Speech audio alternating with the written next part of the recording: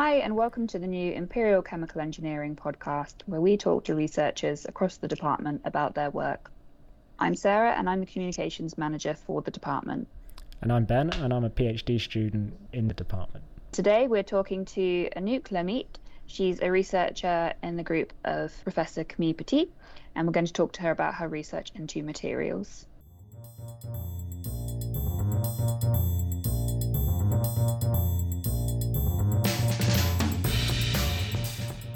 Hi, I'm Anouk Lermite. I'm a final year PhD student in the Department of Chemical Engineering, and I'm also affiliated with the Department of Materials at Imperial.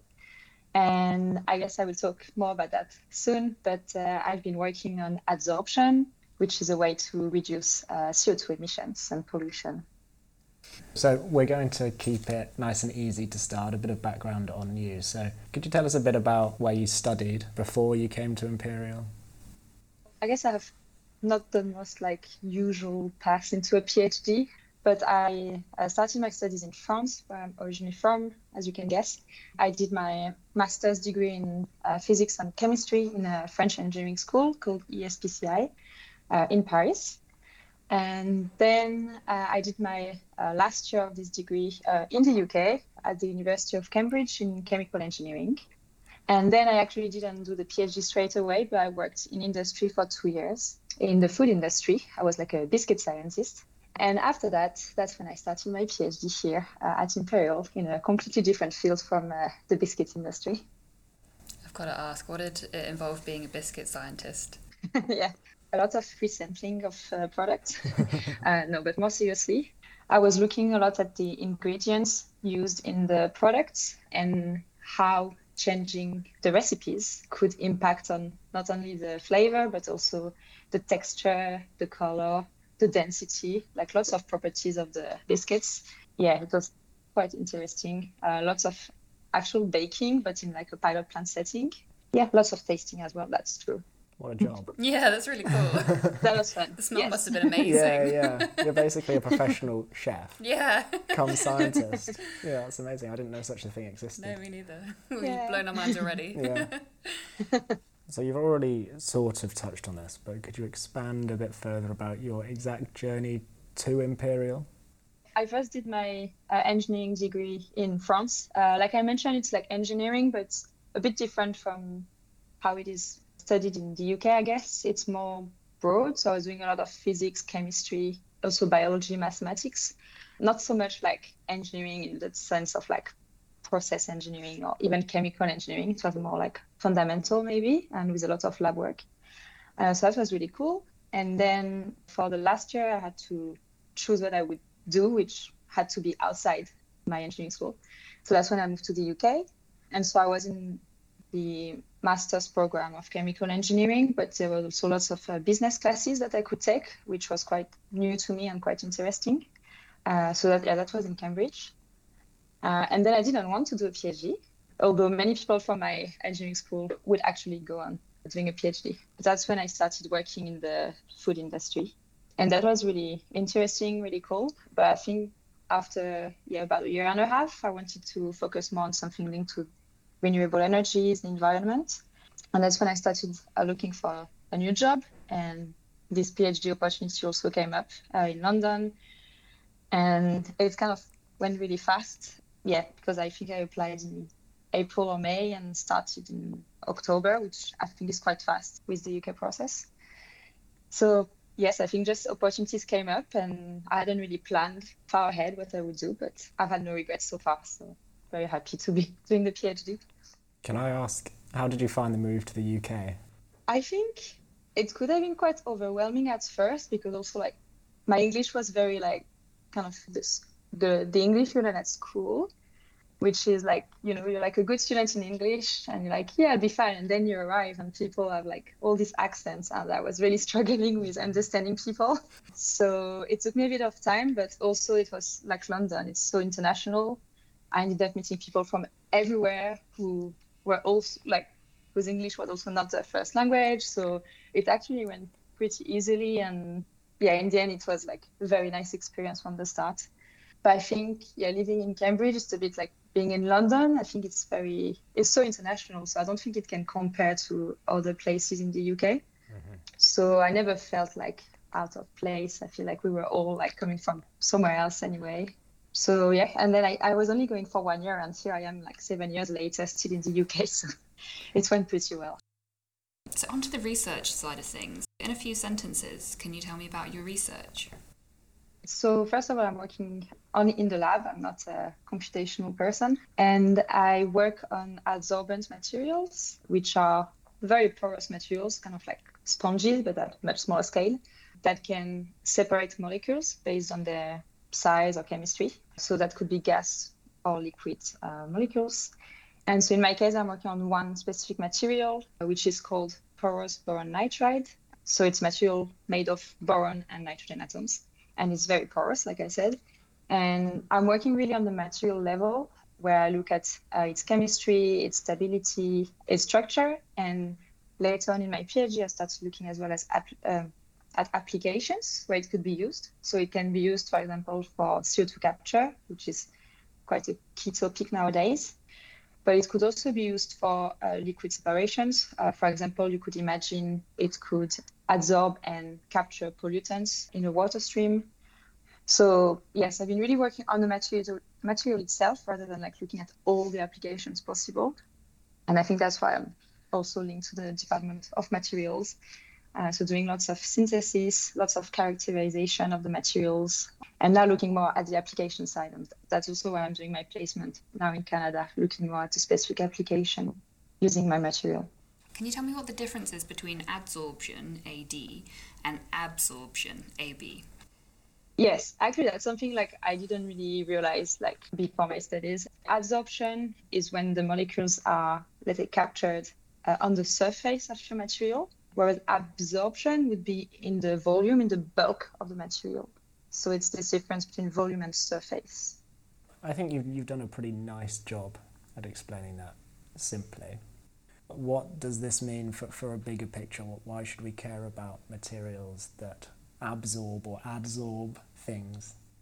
So in the context of reducing pollution and CO2 emissions in industry, there are several technologies that can be used, and I think it's good as well. We don't want to focus on one technology only. We want like a range of methods and technologies that can work together to contribute to reducing CO2 emissions. So adsorption is a good process for that because it's quite versatile. Like depending on the material you can use, you will be able to target different applications. So I've mentioned CO2 capture, but you can also use adsorption for hydrogen storage, for example, or like I said, like water treatment. So that really depends on the material you select. And because, well, there are so many materials, like you can synthesize the materials as you want, play with their structure, chemistry, and depending on the materials you can use, you obviously want, if possible, to have it quite cheap as well to make.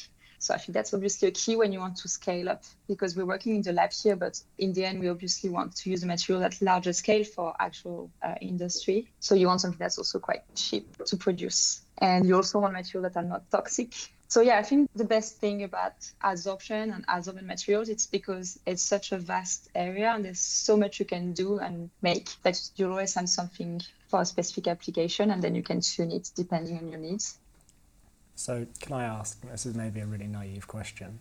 So sort of two questions. When they say you absorb carbon dioxide, is it absorbed or adsorbed forever? Is it in the material forever, or can it be re-released? That's a very good question. So in my work, I'm really working on adsorbing CO2 now, but then you want to do something with it. So for example, some people in my group are working on photocatalysis, where they'll use also adsorbent materials, but they'll try to make the gases they adsorb with light to produce something else. So there would be different ways of making your product, the chemical you adsorb, react and be transformed into something else that's not nasty anymore, let's say. There's also a big area which is CO2 sequestration, where people will want to put the CO2 like underground and store it for long term, very, very long term. So yes, so in my case, I'm not really working on that. Other people are doing that. But what I do when I adsorb CO2 with my materials, I would regenerate my materials, usually by heating them up at high temperature to desorb the CO2. but I'm not actually doing anything with it. I'm just releasing it. But obviously, we're working at this small concentration and for research purpose. But You've answered my second question, which was what do we do with the material when it's absorbed all the carbon dioxide? But I guess some people just bury it in the ground. Some people work on that in the department as well, actually. Mm-hmm. Good question, though, because sometimes you might bury it in the ground, but then in other situations, is it kind of like a renewable resource where you can use it to adsorb something, do something with that adsorbed material, and then reuse the material again to adsorb something else? Yes, like with my material as well, you want to usually use it in cycles. So you want to adsorb and then you desorb it. And then some other people will work on what to do with the CO2, for example, you desorb. I'm not working on that. And then you can adsorb again. So one key thing here is that you want your material to be stable. And that's something I've been working on. Because you can imagine if your adsorbent reacts with the molecules you are adsorbing, if its structure changes, it might not be able to adsorb as much in the next cycles. So it's very important to consider stability as well.